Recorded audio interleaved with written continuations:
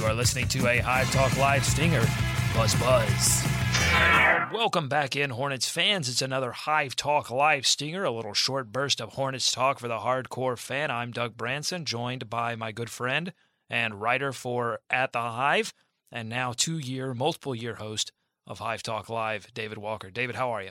Great to be here as always, Doug. Let's break down some small forwards. Yes, it is the Charlotte all-time team, something that At the Hive is putting together. Basically, each of the writers has picked an all-time Charlotte basketball franchise team. So that means Hornets and Bobcats getting involved here. No New Orleans Hornets, just original Charlotte Hornets, Charlotte Bobcats, and now the one season that we've played with the new Charlotte Hornets. So we're mashing all of those players together.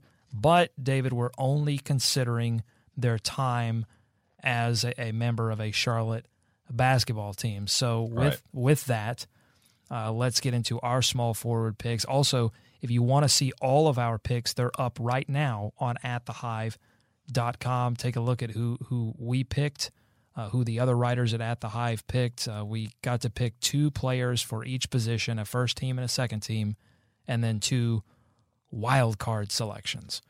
All right, so small forward, our picks. I went with the one, the only, Glenn Rice. And then for my second team, I went with Crash himself, Gerald Wallace. Your picks. Fine picks there, Doug. I totally agree with you on the first pick of Glenn Rice. And I went with Mace in your face. Anthony Mason as my second team. For small, I thought you went with Mashburn. I went with Mash in your face. That's right, Doug. Thanks for the check. You're awake. Jamal Mashburn. Sorry. That's all right. Mason will come up. Don't worry. We're going to get to power. Spoiler alert. We're going to get to power forward soon. See, here's the thing. We talked about one of the other writers on At the Hive. I won't name names, Tucker Warner, who picked a little bit out of. Yeah, that's what did it. Picked a little bit out of position. So that comes into play here because we're talking about Glenn Rice as a small forward, which is where he played when he was with Charlotte and really always played as a small forward. He's a little bigger than a shooting guard, although he was known for his shooting, played at the small forward position. But Tucker decided to get he wanted to get all of his players in. A little loosey-goosey. Yeah, so let me run down before we get into our picks for small forward, let me run down these picks for Tucker's team. And all the love in the world for Tucker, but point guard Muggsy Bogues, totally fine with that, obviously. Shooting guard Glenn Rice. Small forward Larry Johnson. Again, he's like one position off, and you'll see this. So Alonzo Mourning for his power forward. So Larry Johnson played power forward. Alonzo Mourning played center. I know that basketball in its day now. They have positions. At one time, they did have positions. Right. Now it's a little positionless. The positions are definitely more fluid. But the players that he's picking, he's definitely playing fast and loose with the position designation. Yeah, that's all right. I mean, your team's your team. Whatever that means. I don't know. I guess, but I can't put Alonzo Mourning at point guard. No. You know what I'm saying? All right, so let's talk about our picks. We'll get away from Tucker's picks, so we'll quit picking on him. Glenn Rice, was the All-Star selection for Charlotte in, 93? Three-time All-Star. Three-time All-Star. So multiple All-Star selections, could shoot the lights out from beyond the arc. And, after you had the departures of Larry Johnson and Alonzo Mourning, I think Glenn Rice became sort of the de facto franchise player for the Hornets. Am I wrong for saying that? He was the closest thing I think they had to a consistent superstar. LJ and Alonzo were still younger and up and coming when they were making their mark in Charlotte. That's an important point to make because they really, Larry Johnson and Zoe went on to make legacies after Charlotte. Certainly, yeah. I mean, Alonzo is more synonymous with the Heat. And LJ, I guess you'd say the Knicks, right? Yeah, because he still works for the Knicks. The 4-pointer and all that. Right. Yeah, exactly. But Glenn Rice came in here and just lit it on fire, Doug. 23.5 points per game in his time here with that one season, averaging 27 points a game, shooting 47% from 3-point, my friend. How would you like to dial that up this year? I mean, I would love it, but he did it for 3 straight seasons. It's insane. It's really insane. Or excuse me, I'm sorry. So he shot 47% from the field for 3 straight seasons. Yeah, it's 47% in 96, 97 from beyond the arc. But I mean, those 3 All-Star seasons, he was above, let's say, almost 43%. Yeah. I mean, just crazy, crazy numbers. And played about 40 minutes a game. I mean, he was out there playing, played like 82 games, 79 games, and 79 games. So, I mean, he was durable as well. And if you can imagine him in today's NBA, you mentioned like the positionless game they play today, but 6'7" guy who can get out there and fill it up like he could would be amazing today to see him. And he was fantastic then. I mean, an All-Star game MVP. You don't hear that a lot from a Charlotte Hornet or Charlotte anyone. So it was he was a guy that when it went up, you almost knew it was going in. You knew where you were going to get a big shot. He won the 3-point contest too, correct? Did he I believe he did. I believe he did. But yeah, I mean, just a no-brainer here for me, Doug. Was here for 3 solid seasons. 79 games, 78 games, 82 games. There you go. Started all of them, obviously. And made his mark. I mean, he was the guy. He was a guy opposing teams scouted and had to make a point of stopping, and, they couldn't. What I wonder, because, we had guys like Zoe and LJ and Muggsy. Well, Muggsy played 1 season before he got to Charlotte. But we had guys who sort of started to make their name in Charlotte and then left. And then you got a guy like Glenn Rice who made a name for himself in 6 seasons in Miami. Mm-hmm. And then Charlotte gets the coup and brings Glenn Rice to Charlotte. I wonder, as a fan, like what is more like worthy of praise? I guess is what I'm trying to say. Like, so building it up here and then leaving, essentially, or just like building someone from the beginning, even if they don't leave, or having someone really break out when they come to Charlotte. Like, which would you rather have? I mean, would you rather be hipster and say, "Yeah, we had him before he was good," or would you rather say, "Yeah, he came to Charlotte we were in day one"? Right. I mean, I guess you want to have the cream of the crop. You want to have his best days, right? Yeah, I mean, if you want the best out of that player, you want to have him when he's at his peak, and I think Charlotte did. I mean, he didn't make any other All-Star games his time in the league except for his time in Charlotte. Certainly made his mark in Miami too, though. I mean, was a prolific scorer there, but really was the focal point again of the Hornets here, and he was the main guy, he was the main dude, and he made it happen in Charlotte. Well, so Glenn Rice basically butted heads with owner George Shinn over a contract dispute. He wanted, get this, David, this is how much money he wanted. He wanted $14 million a year. We're talking about 3-time All-Star, right? I mean, basically face of the franchise by this point in 98. And he wanted $14 million. We just gave MKG $13+ million a year. So money's obviously a little different then than it was or than it is now. And ownership is. Ownership is very different as well. There's definitely an onus on keeping the players here now, whereas I think Shinn had a reputation for really kind of cheapskating it and saying, look, take what I want you to take or get out of town. So that's what happened, and we traded Glenn Rice to the Lakers in the trade that brought Eddie Jones and Eldon Campbell over. And then honestly, like, look, this is what's tough for me with Glenn Rice. He was the face of the franchise, and he sold a lot of tickets, and he played extremely well, as we've broken down through the stats. But, and I know a lot of fans then were like, what the hell is Shinn doing? Like, this is Glenn Rice. Give him the $14 million and let's move on. Right. But then he goes to L.A., and he certainly helps that team win a championship. But wasn't the same contributor, though. No, his legs died on him in the next year or so, and he wanted a long-term contract. So you kind of have to look back and go, I mean, Shinn kind of called it. I mean, you're not willing. You're not willing to give Shinn any. That's one way to look at it. I mean, like, it ended up being. It ended up playing out. Well, you can't say it didn't play out in Glenn Rice's favor. Like you said, he won a ring.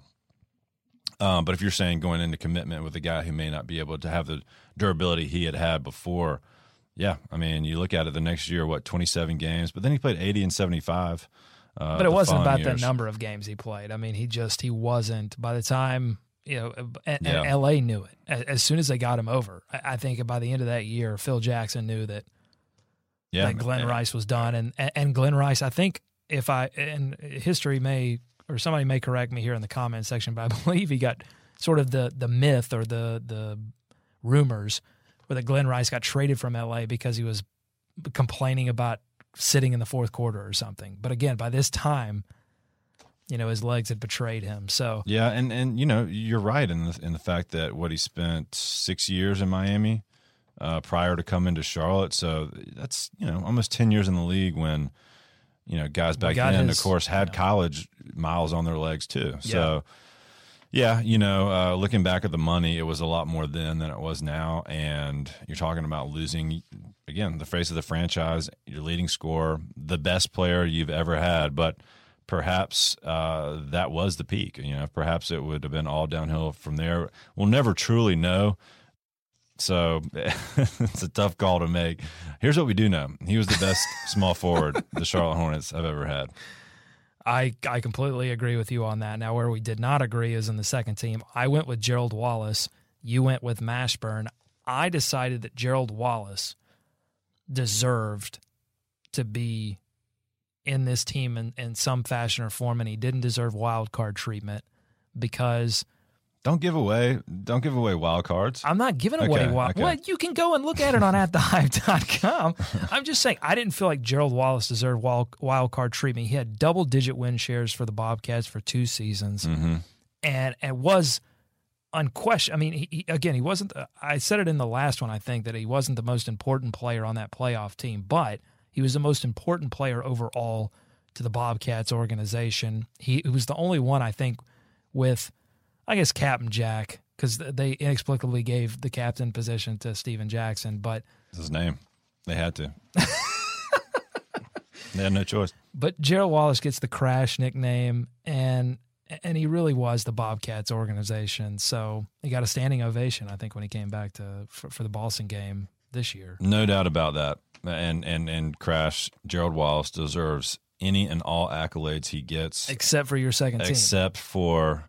Why did you go with Mashburn? I went with Mashburn. Obviously, again, this is a theme with mine, a lot shorter tenure in Charlotte. But while he was here, specifically 2000, 2001, 20 points a game, 7 rebounds a game, 5.5 assists per game, and was a much more well-rounded player, I think, than Gerald Wallace at that time. He'd give you some defense. I mean, he was a pretty pure scoring small forward, could go down in the post and could hit from outside, and just a much more well-rounded, obviously offensive player, but no slouch on defense as well. And I think he had a great basketball IQ, was fun as heck to watch, and was part of some really, really good teams and was a focal point on some of those teams. So I think that mattered to me and was part of some winning in Charlotte.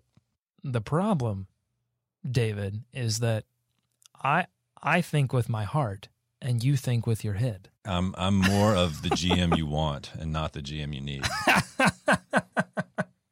But yeah, I mean, 40 games.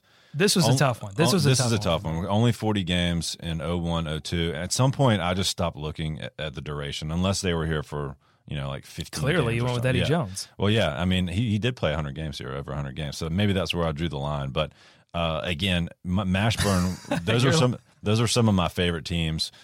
You're like really TV good. Syndication. You need 100 episodes. I need 100. I need that Seinfeld money. But yeah, so that was the difference for me. And no shots at Crash. Just, if you're picking, listen, Crash took enough shots. Better basketball player. He took enough shots. Still on the going. court. Still going, by the way. Yeah, absolutely. I mean, it's strange. Yeah, over the length he was durable, but then it's sort of similar to MKG season to season, struggled to kind of stay on the And court. Should be noted, of course, the first year in New Orleans after the Hornets left Charlotte, he was an all-star. So not that really can play into my argument, but, all-star worthy. This was a tough one for me because the Mashburn era Hornets, David Wesley, Baron Davis, without a question, my favorite Hornets team right before they left for New Orleans, and broke my heart. So this was a tough one for me because I love Mashburn's game. As you said, the thing about Mashburn that I love is that, and I know we're not talking about the after or before Hornets eras, but we seemingly always do. But he was a prolific scorer in several different systems with different players around him. He was always the top scorer, always the lead dog on offense. And to me, that's really impressive for a journeyman like him and for someone who is not considered in the, Kobe, LeBron, kind of superstar realm. Yeah, was probably underrated for a lot of his time here in Charlotte. Like Eddie Jones, I think. Yeah. Not in his time in Charlotte, but Eddie Jones, I think, underrated as well. But yeah, Mashburn, I think for sure, definitely underrated, but just a great player and a great, just a great teammate and a great guy for that franchise and led the Hornets to some of their best playoff performances and really one game away from the Eastern Conference Final. I remember watching that Game 6 against the Bucks, and I'll be honest, David, it's the last time that I watched professional basketball and physically hurt. I watched that Game 6 and they lost. I knew we were going to lose Game 7 because we had to go back to Milwaukee. I mean, Michael Redd and Ray Allen were just on the game, and I physically hurt. I was like, ugh. Yeah. So hopefully the franchise can get to a point in the next couple of years where I can experience that kind of pain again. Where you can get that pain back. Sure, yeah. Right. Yeah. But yeah, I think both of these are fine selection. I think Mashburn is fine. I just personally I couldn't do that to my man Gerald Wallace because of everything that he gave to the Bobcats organization. Absolutely. And there's a spot for players like that. That's all I'll say. That's all there is to say. We'll leave it at that. We'll wrap it at that, and then we will talk about Anthony Mason for sure in the next podcast. Yeah, we'll cover the power forwards, and then we'll also look at center, and then our wild card selections. If you want to be spoiled, then go check out our selections on atthehive.com. There's a post not only with David and I selections, but also all of the writers there at thehive.com, and give us your selections. We want to know what you think. Do you think Mashburn deserves to be first, second team, or do you think Gerald Wallace deserves to be first, second team? We want to hear from you. Leave us a comment on this post or tweet us at Hive Talk Live or visit us on Facebook. Give us a like. We're almost at 100, David, on Facebook. I'll be honest, I've neglected Facebook a little bit. Going to try to get better about that, but give us a like over there. Yeah, my parents are on there. They don't listen, though, so that's tricky. Oh, well. Just kidding. Hi, Mom and Dad. All right, so also another plug, go watch the videos, the summer breakdown. I'm working diligently on putting David's first breakdown together. It's a good one. It's on Frank Kaminsky's footwork. We'll have that out on Monday, so check out the new one, check out the old ones. We've got 3 more left, and we've got a couple more of these stingers on the way. Thanks for listening. Let's swarm, Charlotte.